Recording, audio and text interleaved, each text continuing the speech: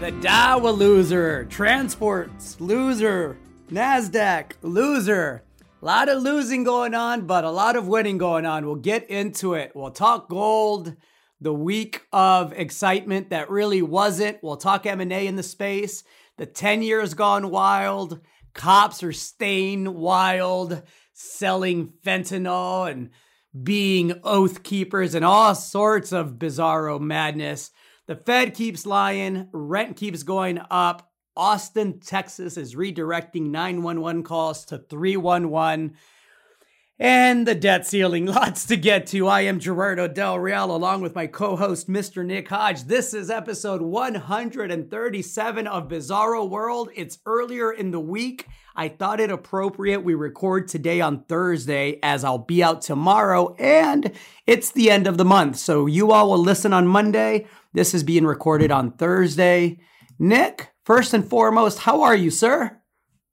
I'm feeling blessed to make it through another sell-off in the stock market. Gerardo, how are you? I am well. Thank you for asking. The Dow dropped 500 points to close the quarter, to close the month. It's the worst month since March of 2020, Mr. Hodge. That didn't get you in a pinch there. You weren't feeling that in your portfolio, Nick? Not feeling it. Well, feeling it, I see it reflected, but I don't feel like it's going to be that in the coming weeks here. I think it's another of your monthly sell-offs. Speaking of the broader market, I am now on the resource side of things, specifically on the gold. It certainly hasn't been as good. Feeling that a bit more.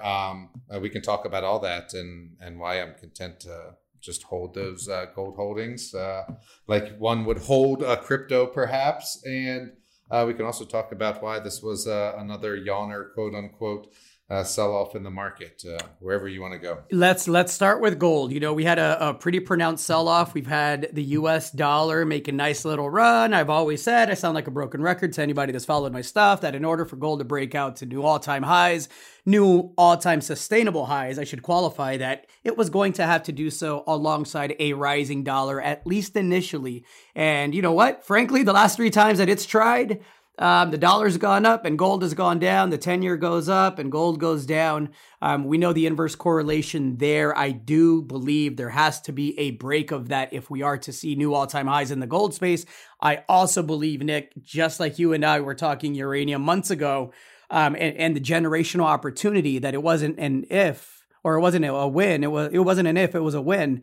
The gold space is giving you a generational opportunity right now to buy quality deposits and quality management teams for pennies on the dollar. And I urge everyone who thinks that they missed out on the first leg of uranium profits to reconsider that, because I think there's more coming. And I'm really urging everybody to really fine tune their gold portfolio. I will be making several changes in the monthly service here in the next month or two to take advantage of this new market. And by new market, I mean, there's a lot of stuff that's just really cheap out there right now, which makes it nonsensical to continue to gamble on, you know, couple of $1 million explorers that, yes, they could be lottery tickets, but when you have companies that are sitting on 3, 4, 5 million ounces trading at a discount to their peers today, hard to pass that up and keep the riskier companies in the portfolio while those are out there for the getting, right? Gold's definitely shaping up to be a contrarian play. You started talking about the dollar and rates, and both of those have been, I'm doing air quotes again, breaking out, because if you hit your scrolly wheel on either of those charts and zoom out a little bit, you'll see neither of them, the US 10-year yield or the dollar, as evidenced by the DXY index, is back to, you know, where they were last time. If I'm looking at the dollar specifically at a chart, it's just above 94. You know, the last time it tried to break out in September, call it, like last fall, it was right to the same level. And so if it fails here, getting a bit technical, you'll have like a inverse head and shoulders. And similar with bond yields, right? It's sort of just noise in in the background right now. I think you had a historically choppy September, which everyone knew about. You got people coming back from Labor Day, doing a little bit of rotation. And as you said at the beginning, you've got not only the end of the month, but the end of the quarter. And so last week, and you made a good point about going up the value chain. We sort of were talking about this last week. We said that gold was in a timeout. I told you I had been buying Kinross and had gone even further up the thing, looking, at basically the biggest of the biggest. And I wasn't the only one, which I'll get to in a second, looking at like Franco, et cetera. And then I tweeted this week, Newmont with the recent price drop is yielding over 4%. That's like a very high quality dividend yield. And so all those are things to look at buying. And then a couple of things, I guess, more to touch on gold is it's simply out of favor. We know that the M&A has to come. We know that the majors and the mid-tiers have to replenish their reserves. But even that sort of M&A boom is down the road because it seems right now they're concerned with, making themselves bigger, I guess, so to get larger balance sheets to make the acquisitions that they know are going to have to come. Of course, we saw the Barrick Randgold and the Newmont mergers a year or two ago. And here we come into this week, and what happens? You had Agnico Eagle making a move on Kirkland. I don't know if it's making a move. They're calling it a quote unquote merger of equals. But no premium assigned, and both stocks down on the news. Just showed me utter lack of appetite for gold stocks right now, which to your point is contrarian as it gets. As contrarian as it gets is correct. And with that being said, there are still lots of ways to make money in this market. You've played the energy trade beautifully. Do you want to chat about that? I know you wrote about it earlier this week. Yeah, I'd love to talk about energy. It's the only sector of the market that's up over the past week. It continues to go up as evidenced by multiple commodities. You had Brent crude hitting $80 this week.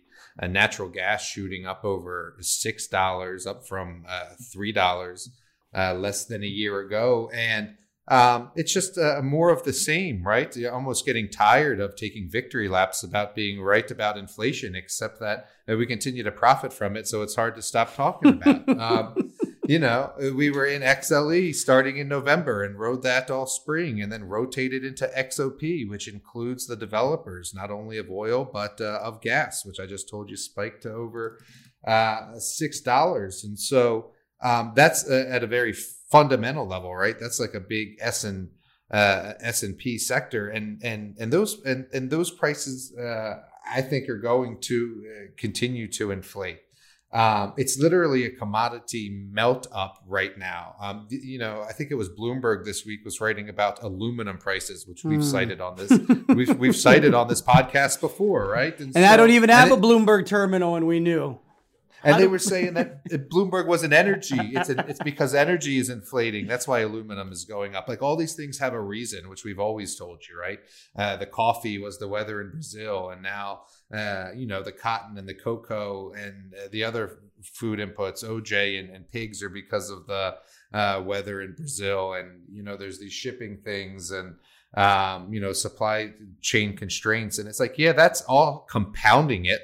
But you're all making excuses because you were wrong about inflation. The ultimate reason is because there's more dollars chasing these goods. It's as cut and dried in that, and specifically in the energy thing.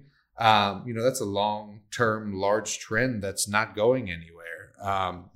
Even before the electrification of everything, one of my big trends was buy it if it burns, right? Like 7 to 8 billion people aren't consuming any less electricity. And something else I mentioned the other week, like how do you think you make steel, for example, or how do you think you power like a smelter, for example? And so anyway, the energy trade has been a very good one, and I guess just to put a cap on it, we've also been doing the Stargas thing here, which I continue to be excited about in the fourth quarter. You would have missed out on that by the time you hear this, but energy has been one of the best performing sectors of the year, and we've been on it, like you say, the whole time. Well played, sir. Take a victory lap on that front. Energy is the one space in the resource space that I don't feel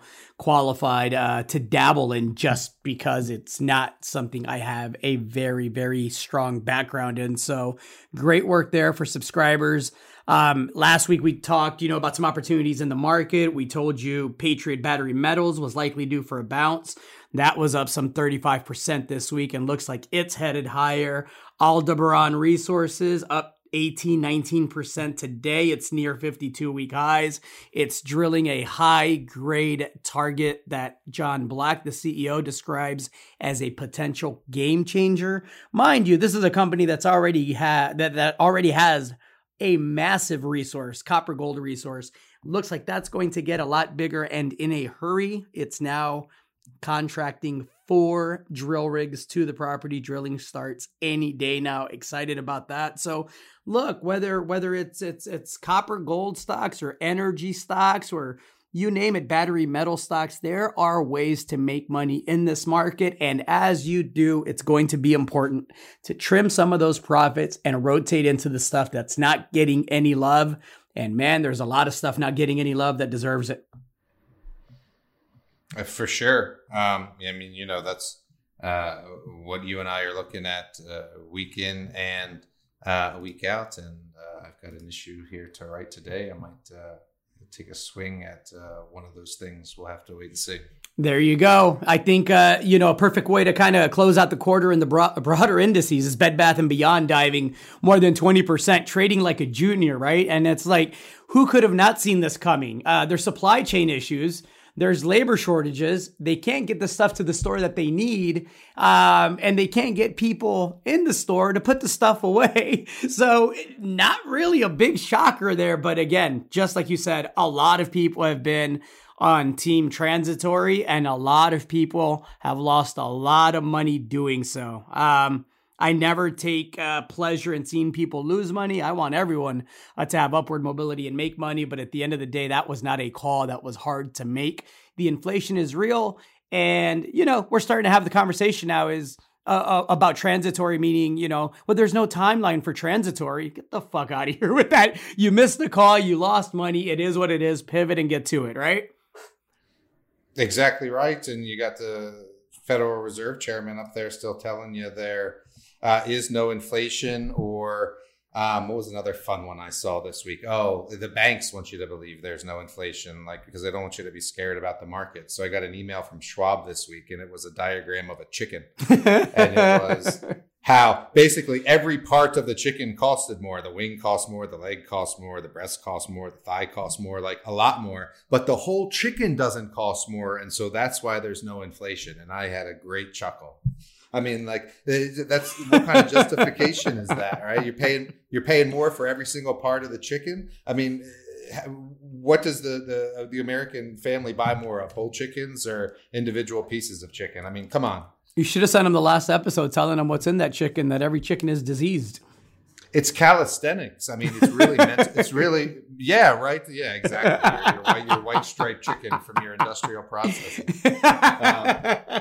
Yeah, and I think people are seeing it more and more. We had a really great episode last week about, watch me whip for my nanny, about how the new administration is the same as the old administration. And I know you had debt ceiling on the list, and it's a pretty good segue because, even the media is on board with the debt ceiling thing. They try to make it a thing, right? And it's been going on now and it fits perfectly into the generational turning for 20 some years, right? When Mr. Gingrich started doing that dumb shit back in the 90s because he didn't want, Clinton to, or he wanted to cut Social Security, and Clinton didn't want to, and so he started with the debt ceiling bullshit, and they've just been doing it ever since.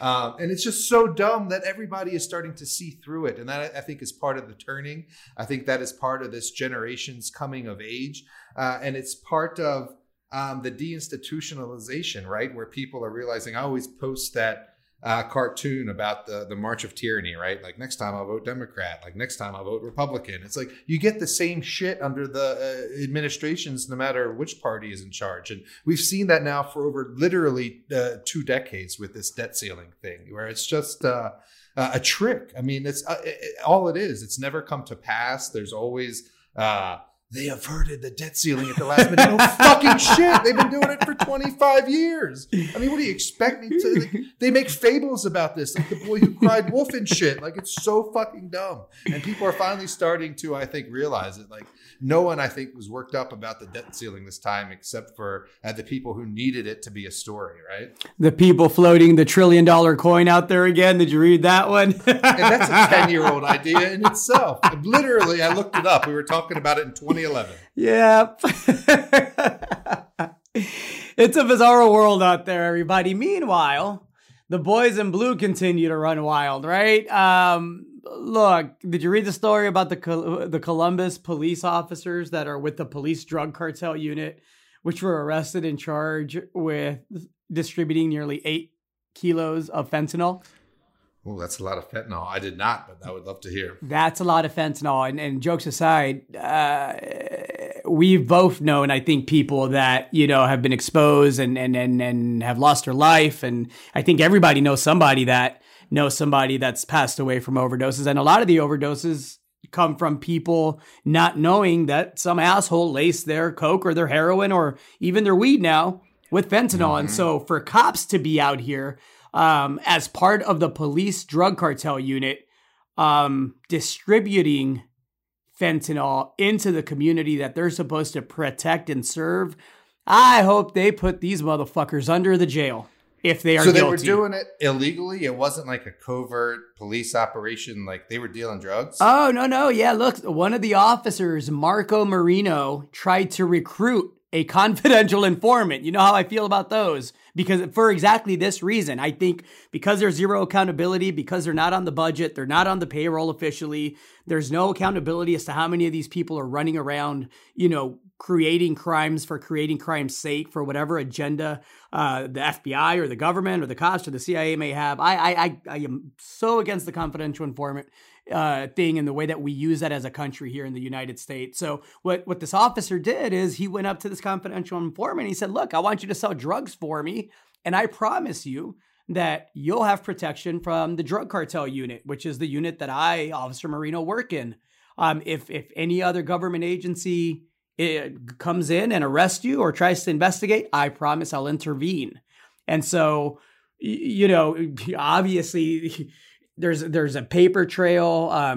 This cop Marino, between March, April, May, August, and September of this year, he accepted $44,000 in cash in exchange for protecting the transport of at least 27 kilograms of cocaine and 7.5 kilograms of fentanyl.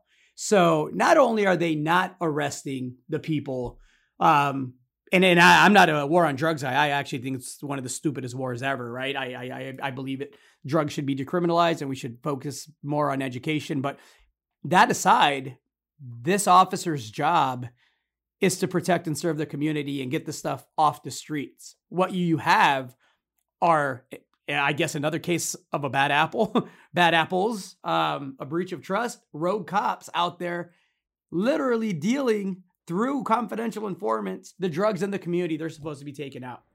Was he arrested? He was arrested. He's been charged. We'll see where it goes. I'll keep an eye on it. Two officers were actually arrested. Yeah. So, it's a slippery slope out there. That brings me to Austin. Austin is looking to become a model of police reform. And there's a big debate here in town right now about how to best go about that. And so they've been cutting the budget. We have an all-time high in murders. Is it correlated? Is it not? I'm no expert. I'm not sure. I know we have more people in Austin than we ever have. So I would assume you would have, more crimes. But now what we're doing is we are deferring the 911 calls and making it to where if there is a case of animal service, auto theft, burglary of residence, business, or vehicle, crashes not requiring a tow, COVID-19 violations, a verbal disturbance, prostitution, suspicious people, vandalism or theft, all of that now you are being asked as a citizen to call 311. And so civilians, not officers, would be handling these calls, these cases. And so don't know whether I agree with it or not. I've often said on this podcast, I want to make sure my taxpayer dollars are being used efficiently and effectively. I don't want you bothering the kid with a dime bag. I want you to go and find the child sex traffickers, right? I don't want you to be harassing, the group of kids that, maybe are having a drink and shouldn't be having a drink. I want you to go get the fucking people that are giving the alcohol to those kids. And I want you to go get the rapists in the community and the people that pose real threats to our community. Not the stuff that just makes it to where you have paperwork to do and you're busy for busy's sake and you pat yourself on the back because you got some kids off the street. So we'll see how this plays out. It's interesting to me. It's an interesting experiment. Yeah. Any thoughts on that, Nick? Have you seen this work in other places? You lived in Baltimore for quite some time. Is it because of a lack of services that they're doing this, or is because it's part of the reform that they want non-people with a gun to respond to nonviolent things? They want non-people with a gun to respond to nonviolent things, but it is also tied to a police budget, which was cut down by 1/3. And so, Austin police are saying that, they're 300 police officers short of where, it was when before the budget was cut. And so this is their kind of way of responding to trying to efficiently allocate the capital that they do have in the budget that they do have. So, look. Yeah, go ahead. I think it'll be a good test. I mean, that's, one of the solutions that at least, I'm on board with is that more sort of community policing, dispatching social workers to certain situations instead of armed police officers that have been shown to escalate situations in the past that can end in deadly force. And so I think it's an interesting test, and I'd be eager to see the results. You asked about Baltimore. I mean, they didn't have the resources to do anything about 311 or anything like that. I mean, you call for something simple and you might not even get somebody to respond at all. And so Austin's budget is probably a little bit better, and the tax base is probably a little bit more robust. The hiring shortage is one thing, but I think it's just me thinking that this might be a good experiment. I actually agree with you. I talked, I think, last week or the week before about the incredible job that they've done with cleaning up the homelessness, at the very least in downtown Austin, right? Which is the most tourist-centric part of Austin. I mean, 2 months ago, you drove down and it was tent city everywhere. And now you drive down and that is done. Now, we could have a good debate and, we could have that another day, I guess. I'm sure people feel differently than I do here in the city, but we could have a good debate about where those people were put and where they went and the money that was allocated to get that done. But the bottom line is the city got that done. And so, look, I look at places like San Francisco where you and I have gone to conferences before and meetings, and going to Starbucks can be an adventure, right? Even if the Starbucks is right up the street. I'm glad to see them clean it up here in Austin, and I hope that this pivot towards allocating capital to real emergencies, nonviolent situations to civilians, I think it's a good move. I'm curious to see what the training for those civilians will be. It's a good segue, actually, to talk about the homeless here in Spokane. As I've told you, it's a real problem. A lot of I think in cities across the country, which is where I'm about to go with this, you see these stories every day about how first-time homeowners can't afford a house, right? Because they can't come up with the scratch for the down payment, and they're facing people buying second, third, fourth, fifth homes who got that scratch for the down payment. And that speaks to the wealth inequality and how it's worsening. And that, of course, is a function of your government's policies and the Federal Reserve's policies, which I think we need to continue hammering home so people start to realize that. But so in a very real way, you've got this trend of the disappearance of the middle class continuing and people getting squeezed out of their homes, which was already a trend, but now even more and more as rents start to rise and as inflation takes hold, and as there's less or fewer people in the workforce. And so a couple of things I just wanted to mention. This is a theme I was writing about, I think 2 or 3 months ago. It's another one that you can profit from, right? Because you can own REITs that own low-income housing or that own RV parks, for example. And so I wanted to talk about RVs for 1 second because it's a brilliant tale of two Americas. I'm big on those, right? So everyone's buying RVs, right? Like that has money because they're traveling in RVs and RV parks are full and the rates to park your RV is going up. I'm talking about the nice ones with the bump out sides, the Meet the Fockers RV, right? That big thing. The she can bring her friend's RV. That's exactly right. Where you're towing the Jeep and your boat behind it. Like that's right. Deal, right? Yeah. And so, but a lot of people now are forced to live in RVs. And so, as a result of the wealth inequality, that again is the policy of the U.S. government and the Federal Reserve. And so just an anecdote, but one that's will evolve much broader than an anecdote. I read this site Nextdoor from time to time because I like to see what people are bitching about in the community. And one of the hottest topics, the one that I see gets the most replies, is about the RV parking ordinances in the city. You can't have an RV parked in the same spot overnight. And so there's lots of people living in RVs in the city, right? Which I just went over. And the law says you basically just got to move it one parking spot and you're good. And so I saw next door, this somebody had posted today that their parents were forced out of their home. Their landlord sold the building, and then the new owner, I don't know what happened, either raised the rent or something, that they were forced to leave and had to live in their RV, and they were parking it outside this gentleman's home. And oh my goodness, Gerardo, these hundreds of comments that came out of me, I mean, it turned into any comment section battle that you would read lately about wealth inequality. You know, people talking about, that sucks, but I don't want this fucking RV in my neighborhood. And then, then all the way to the most compassionate part of the spectrum where, it'll be all right. They can leave their RV there for a couple of days. But you've got people really worked up about this, right? Spending time being mad about RVs parked in their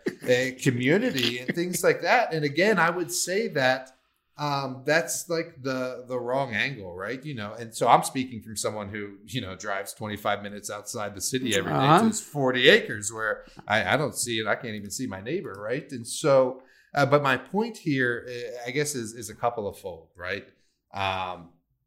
One, if you can see through that or trying to see through that, and they're educating yourself and learning, like I said previously, you can invest in trends like that, right? And get yourself on the right side of that wealth inequality because of these people, like I just explained, who are forced to live in their RVs. And at the same time, you can look at that and just see it as a clear-cut example of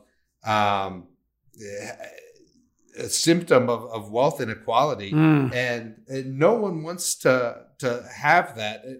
Let me not say no one. I think we're edging towards having that debate about why there's this two-tiered culture of RVs and why this elderly couple has to live outside their son's home in an RV, as opposed to fighting about why this RV is parked in my neighborhood, right? I don't know if that makes any sense, but it's a different level of thinking, and it ties back into that generational thing and people, culture, society having a different view towards things. And so I think it's been very materialistic for the past 20 years, right? Boomers and their McMansions and brands. And I think we're getting to the end of that cycle, right? The end of that turning, the end of that generation where you're going to see people philosophize or think more deeply about the root cause of that RV stuff instead of being caught up in the infighting. And maybe I'm just being a little bit too idealistic. But anyway, until all those people wise up, I'll just be over here owning low income REITs. No, look, that was really well said.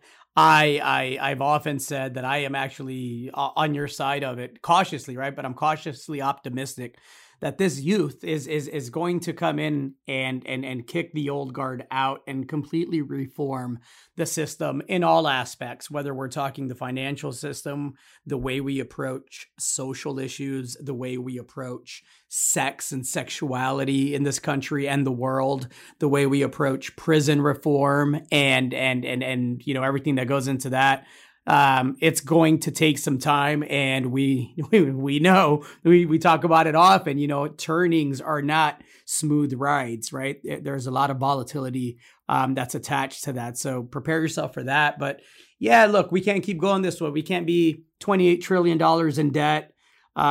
People not being able to look and identify upward mobility. Very few people are able to look and say, oh, I know how to take 100,000 and turn it into 1 million and turn it into 10 million. For most people, just coming up with that 100,000 is unreachable. It's not something. Exactly. It's like the down payment for the house. Just like the down payment for the house. You got it. So great. Real estate is up 45% year on year here in Austin. Well, guess what? If you didn't have a house, sucks for you. Right? It just got a whole lot harder. Oh, and you missed the run up. And so that can't continue. And again, I'm speaking from someone that's benefited from, the bullshit that goes on with the central bankers, because I saw the trend and identified it early and was fortunate enough to, at a very early age, in my early 20s, begin buying real estate and selling real estate and holding real estate as an investment. But look, at the end of the day, again, there's going to be a day of reckoning that isn't going to be limited to a day. And so, yeah. Well, eventually they're going to start asking sort of, and it's not quite Occupy Wall Street stuff because it's much bigger and broader than that. But Correct. Soon these people are going to start asking, why can we buy all these billions of dollars of bonds every month, but we can't put that couple up in some sort of shelter, right? And that's where you get into this sort of universal basic income and things like that, which was an idea that we've talked about a little bit, and I've said in the past has grown on me over time, right? Because, as a libertarian, the UBI doesn't initially smack you as a good idea, but then when you reflect on it, I would certainly have, air quotes again, printed money or QE money or funny money, go towards building homeless shelters than I would towards buying bond via BlackRock, 100%. Absolutely. And again, not to keep pounding our chest, but we were talking about BlackRock and hedge funds coming in and doing it here in Austin months ago, I think 6, 7, 8 months ago, before anybody was talking about inflation, before anybody was talking about 44% year-on-year price appreciation. What do you think drives that, people? It's capital. And where are the pools of capital, the real ones, the large ones? Where are they concentrated? Well, we know where it's coming from and we know where it's going. And it's not a coincidence that it's going into real things and real assets, which again, just to bring it full circle, that's exactly why I believe there's a generational opportunity in commodities, in gold. Silver's looking beautiful right now after breaking down this week in a very ugly manner. Go to a store and try to buy, an ounce of silver for 22 an ounce and see if you're able to do so. It's not going to happen. And so, no, look, a lot of opportunities, a lot of ways to make money, a lot of things I'm excited about here for Q4. And I actually still think we close the year with gold above $2,000, believe it or not. I think this is a good setup for it. We'll see. Everybody has opinions. Nobody really knows, but I suspect we're getting the energy to clean out a lot of the BS that's been in the market. Silver's $31, the cheapest coin I can buy on X right now. There you go. Again, right? Which one do you believe, right? 22 on the spot price when I open my Kitco app, or what's going on, on the floor, in the stores, the physical stuff. Sooner or later, so one of those two has to be wrong, right? That's what I mean about, like, back to Mr. Dines. Look and don't think, right? Look at the housing prices going up. Look at the real prices of metals. Look at the real prices of food. I think more people are starting to look at the border agents whipping people from their horses, right? Look. Yeah, and don't argue about whether it's a whip or a rein, dumbasses. Right. What are you watching in the markets this week, Nick? Oh, Gerardo, I got to talk about uranium still because, I still think there's a great buying opportunity there. I think there's a lot still to unfold. I'll give you the same answer I gave last week as far as earnings season as well, because I think we get into October and these volatile days of late September are going to fade fast once earnings start coming out. So looking forward to that, and getting here into the end of the year. Should also mention New Orleans, because I'm about to book my flight for that. I don't know if you have yet, but I got to get that done. And so I know that's not market in the next week, but it is a conference we'll be going to in the next couple of weeks here. And if you have any interest in doing that, you should get that done, because you're going to run out of time. Absolutely. I would love to see people out there. Would love to shake your hand if you're into that kind of thing. And Nick will be presenting. I'll be presenting alongside with him. I believe Nick will also be on a panel. And look, it's a top-notch conference. It's my favorite conference of the year. It was the very first one that I ever went to when I was on the retail side of it. I'm just trying to learn the business, and I was able to network and meet some pretty incredible people that have helped me out along the way, including Mr. Hodge. So no, look, exciting times, excited to get out there, excited to see people in person again, and excited for Q4. I've been waiting for October all year long. I think it's going to be a great month and a great fourth quarter. And I would really encourage everyone, again, top off that list of gold explorers and developers, because it's not going to get much cheaper. Though I do think we're in for another couple of weeks, maybe 4 weeks of bumpiness with people front running tax loss selling, right? Which is coming. For sure. And not just tax loss selling for tax loss selling's sake, but tax bills coming due in October for those who delay as well. So I delay. As one should. I will delay as long as they let me delay, and be happy to pay the extra little %, because I know I can do more with it than they can. That's exactly right. That's it. That's all I got, Mr. Hodge. Anything else you want to add? No, I think that we're reaching a bit of peak anger in society and with this pandemic, which to me says it's time to revert back a little bit. So I think we'll be in calmer times in months ahead, and the deaths and the daily infection case rates are going down from this Delta thing, and there was some positive news on treatments this week. And so just looking forward to getting over this Delta variant and heading into the holiday and fourth quarter. Absolutely. Agreed. A lot to do. I'll say this. I mentioned being on the other side of, the business, on the retail side of it, when I went to my first conference in New Orleans, and, really started to get involved in the resource space. Free information at that time was gold, right? Because I've always loved absorbing information, and the more I exposed myself to, the more I could refine my process, and that's something that to this day I still do. Mr. Hodge and I mean, again, not to pound our chest too much, I've said that three or four times today, but we've been kicking out content left and right. I encourage everyone, if you're not a member of one of the paid publications, if it's outside your budget, if it's not something that's just feasible for you right now, take advantage of the free content that you can get at resourcestockdigest.com and dailyprofitcycle.com, because I find myself still going to those sites, and I co-own them along with Mr. Nick Hodge. There's a lot of great content on Resource Stock Digest that's, we're able to bring it to you because sponsors help pay for us to keep that going. And then on the Daily Profit Cycle side, that's, true independent research and insights from Mr. Hodge, myself, Ryan, Mike, the whole team. A lot of free information there to absorb. Go pick a sector, go pick a commodity you like, go pick a couple of companies and go learn some things. There's a lot of money to be made, and that's a great way to introduce yourself to some of these names. Perfect. All I got. I am Gerardo Del Real along with Mr. Nick Hodge. This was episode 137 of Bizarro World. Go be nice to everybody. Each of you. See you in October.